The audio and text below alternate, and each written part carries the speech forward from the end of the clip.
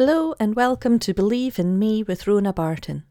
In this week's episode, the first for 2023, I'm going to be chatting about intentionally planning your year when you have ME, CFS or long COVID. You can head to ronabarton.co.uk/media for more information about me and my story. And don't forget, you can review, share and follow the podcast via Apple Podcasts, Spotify or wherever you're listening now. Okay, let's jump straight in. First of all, welcome to 2023. Happy New Year to all of you. I hope you managed to enjoy the transition from 2022 into 2023. I stayed up to hear the bells at midnight, then headed to bed. I don't function very well on lack of sleep and I had a family gathering later on in the day, but I do like to ring in the new year. I usually make it about 1:15 midnight before deciding that sleep is much more inviting than fireworks or TV shows. What about you? Did you manage to see in the new year, or were you tucked up all cosy and warm in the land of Nod? It's easy to get caught up in the excitement of the festive period, and in having a good time, go a little bit overboard. I've done it myself, so if it's happened to you, don't feel bad about it. Don't blame yourself. You've been making memories with family and friends, and that's lovely to look back on. Now that we're into the new year, lots of people may be starting out with great intentions and may have made New Year's resolutions. I've said before, I'm not a New Year resolution person. I don't believe you have to wait for the new year to decide to make a change. I don't believe you need to jump on the bandwagon with the latest trend just because it's a new year. I do believe that if you've had something in your mind for a while that you'd like to try, then get started and try it, regardless of the day or date. And that's what this week's episode is about.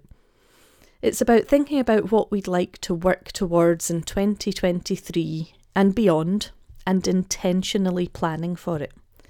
It's about planning the year according to what's important to you.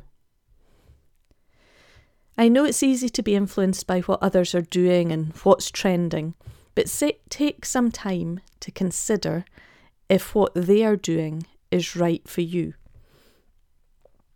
Have you ever been asked what your 5-year plan is? It's thought that it takes about 5 years to achieve tangible long-term success in anything such as building a career or a sustainable business. Nobody is an overnight success. We just don't see the years of hard work that goes into overnight successes. But how do they do it? And how can we do it?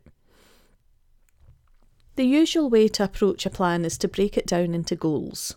There are short-term goals, medium-term and longer-term goals.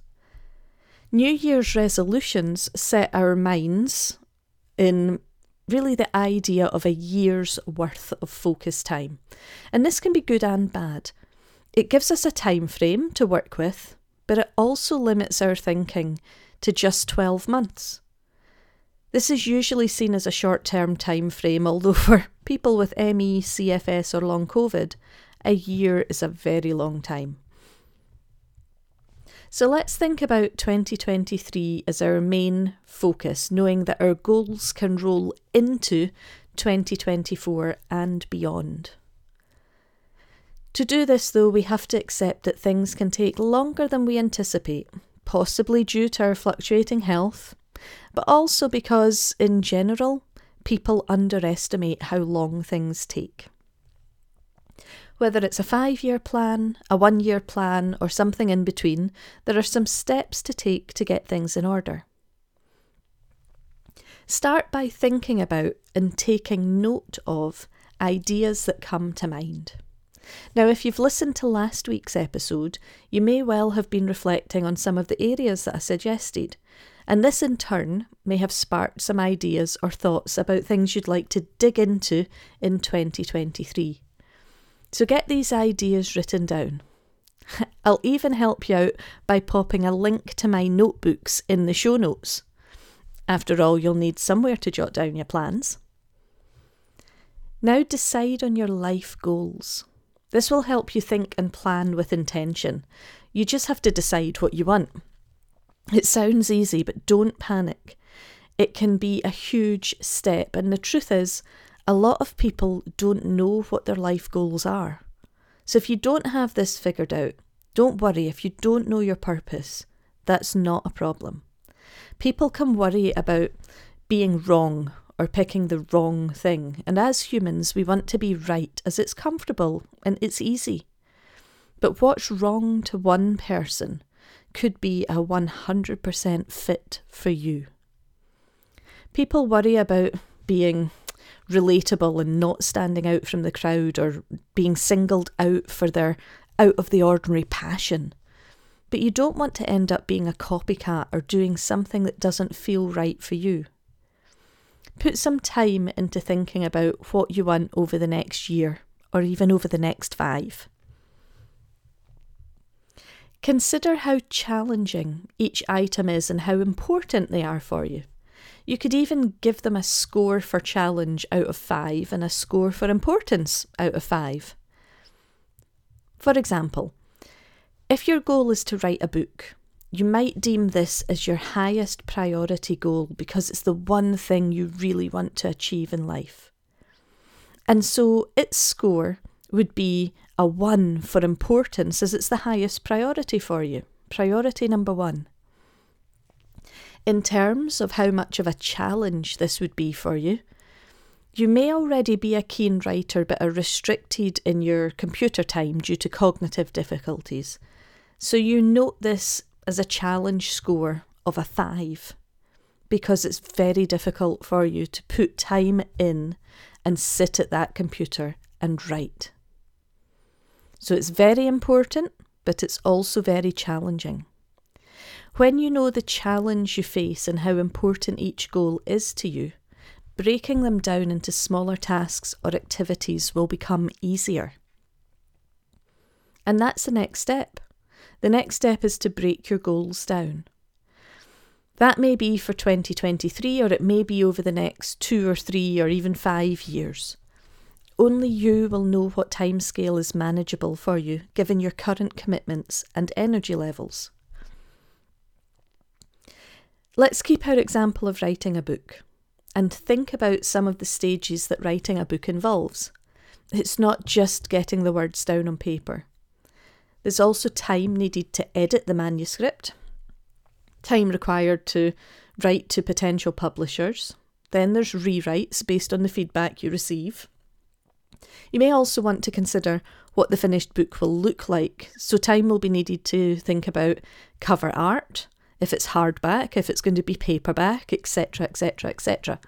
There's a lot of things to be done whilst also researching, collating and actually writing your book. If you list out all of the stages required and work out the challenge score and priority score for each, you'll soon see that your big goal of write a book has been broken down into smaller, more manageable parts. Parts that you can schedule into your day, your week, or your month based on your capabilities. The next challenge you face is working out your available time and striking a balance between achieving your goals and maintaining your baseline activity levels. Remember, it's easy to fill our 24 hours on a daily basis, but the question becomes, how do you fit in time for your goals in the middle of life's other demands? If you've been using an activity tracker, like the free one that's available via my website, you may have already spotted trends for yourself and can see where you could slot in some time to work towards your goals.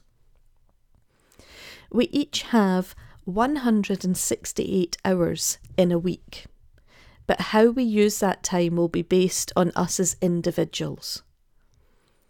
When you work out how much time you spend each week on your usual activities, and that will include things like sleep, self-care, rest time, perhaps reading time, family time, etc., you'll be able to see how much time you have for writing a book. Please keep in mind that you may experience blips in your health and your time frames may need to be adjusted. At least you have a goal to work towards that's just for you. And you can do that with each of the goals that you've identified for yourself. So let's think about some key takeaways from today's episode. The first being 2023 is upon us. It gives us the opportunity to consider goals for the year ahead or even longer, if we want to. You don't need to. The second, not everybody knows their purpose in life or has life goals, so don't worry if you're one of them. You're completely normal. And number 3, if you're planning out your year, or even the next 5 years, keep in mind that people generally underestimate how long it takes to get things done. So allow some slippage time into your plans. That's it for today, everybody. I hope you found this episode helpful and that if you are planning out your year, it's given you some guidance on how to do so.